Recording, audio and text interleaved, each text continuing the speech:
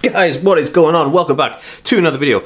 Have you ever had those days where you're like, dude, I like suffer from sensory processing disorder and like I just can't anymore. I'm done. I'm out. Well, luckily for you, I have 5 hacks here that are gonna help you guys. Can you guys hear like is there a thing outside my window? Like a truck? Is there a truck outside my window? Is there a truck? Is there a truck outside my window? Let's have a look. No truck. Alright, no truck, let's go. Alright. Okay guys, so I've kind of come up with some sensory processing hacks. I'm gonna get you guys a little bit more in frame. Ha ha, so you can see me a little bit better.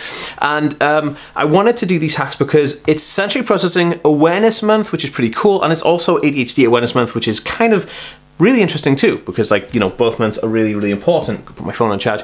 Anyway, for that, I am gonna go through 5 tips that are gonna be able to help you just live a little bit better with sensory processing disorder, because, you know, the thing about sensory processing disorder is that it can be really debilitating for people, and I just want to help. That's all I want to do, is help. Alright guys, first up is today's awesome sponsor, which is Soundstream. Now, this is an absolutely fantastic piece of equipment. I've had this for about a year, maybe 2 years, and Soundstream is a multi-sensory music therapy and movement program. The Soundstream headphones, equipped with a dynamic filter and bone conduction technology, help improve motor skills and cognitive development in children and adults. The program consists of specially designed music processed with neuroacoustic modifications, as well as a series of movement-based exercises. It's a 40-day program divided in 2 sections of 20 days each, with a break of 1 month in between.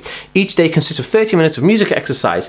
Soundstream helps improve fine gross visual motor skills in children, handwriting and drawing, balance and posture, hand-eye coordination. Building on these foundational skills, Soundstream improves emotional regulation, social skills and communication, which is pretty dope. Now, you lucky dogs are in for a treat, because to celebrate Sensory Processing Month, the Soundstream people are giving away a discount of 30% off of their website, which you can click on the link down below, but you can also use a code TheAspie10 and get an extra 10% off with your purchase. All you gotta do is click the link down below, and hey, away you go. Awesome, Soundstream, pretty cool. Thanks guys. Okay, so number 2 is kind of something I've touched on a few times, and I've done in my full-length course. I have a course available if you guys are interested. I will leave the link in the description down below and in the card above here. It's a very comprehensive course, but a part of this course talks about the sensory diet.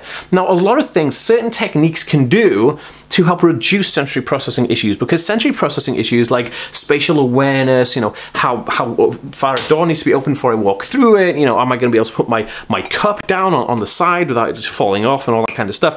Now, those things all come from something called proprioception. Now, proprioception is a deep muscle kind of activation that you can do with light touch. You can do like some press-ups, wall press-ups, you can do like a jog or a run or a walk or anything really. As long as you're doing this every couple of hours to kind of keep the proprioception activation up, you will have a greater chance of really feeling pretty dope and lowering a lot of those sensory processing issues, which I find really, really good. The next one I've got here for you guys is sensory breaks. People don't do this, but everybody should do it. If you have sensory processing disorder, like if you're on the autism spectrum and you're like, hey, I got sensory processing disorder and all this kind of stuff's going on, I would highly recommend having sensory breaks. And what this is you input small breaks into your daily life, just, I don't know, maybe 20 minutes or half an hour in every day, just to kind of like detach from everything and just really chill, take away from all the sensory kind of activation that's going on, all this nonsense, all this, you know, you want to go somewhere that's like dead quiet, maybe turn the lights down, just chill for 20 minutes.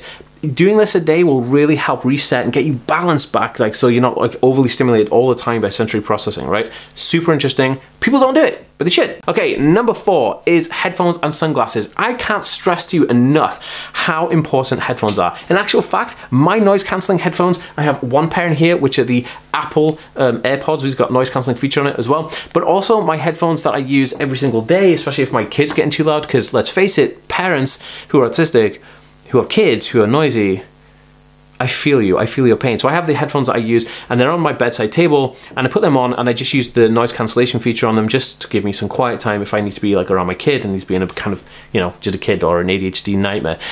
But that's kids. Using headphones like that helps eliminate and filter out a lot of like unwanted noise and background noise in kind of your daily life, but also having sunglasses to lower the impact of certain lighting that is like overly stimulating for you can really help reduce and filter out a lot of light. It can just help protect your eyes a little bit. And a pro tip, if you've got sunglasses on and you're looking at somebody, you can actually pretend to look at them in the eye when you're actually not looking at them in the eye, because I know people on the spectrum have difficulty with that. you win. Everyone's a winner, baby. Okay, number 5 is comfort over style. Like, guys, I sometimes, like right now I'm wearing shorts, dude. Like I'm in shorts and a hoodie and I don't have anything else underneath, because like it's all about being comfortable. You know, too many people go for like fashion or style because they feel like they're going to be judged by people, but people should never really be judged by anybody. Like if you feel more comfortable in Century soft clothing like hoodies and sweatpants, just wear those, dude. Like nobody cares. Literally nobody's going to the grocery store or the supermarket looking at you as if you're running a fashion show. They're literally there to do their own thing. Nobody's worried about what you're wearing other than you. So just wear what you want. But by doing this, you eliminate a lot of triggers, because if you're wearing clothes that are a little bit uncomfortable, but you want to wear them because you want to kind of be non-judged, but at the same time, those things are going to trigger you. There may be tags or other bits and pieces that are going to trigger you. Not good. Go for comfort over style every single time. I want to know your hacks. If you've got anything to add, pop it in a comment down below. I read every single one. Give this video a thumbs up. Follow me on Instagram and TikTok if you want to see more videos, and here on YouTube and Facebook. I love you guys. Mwah. Peace.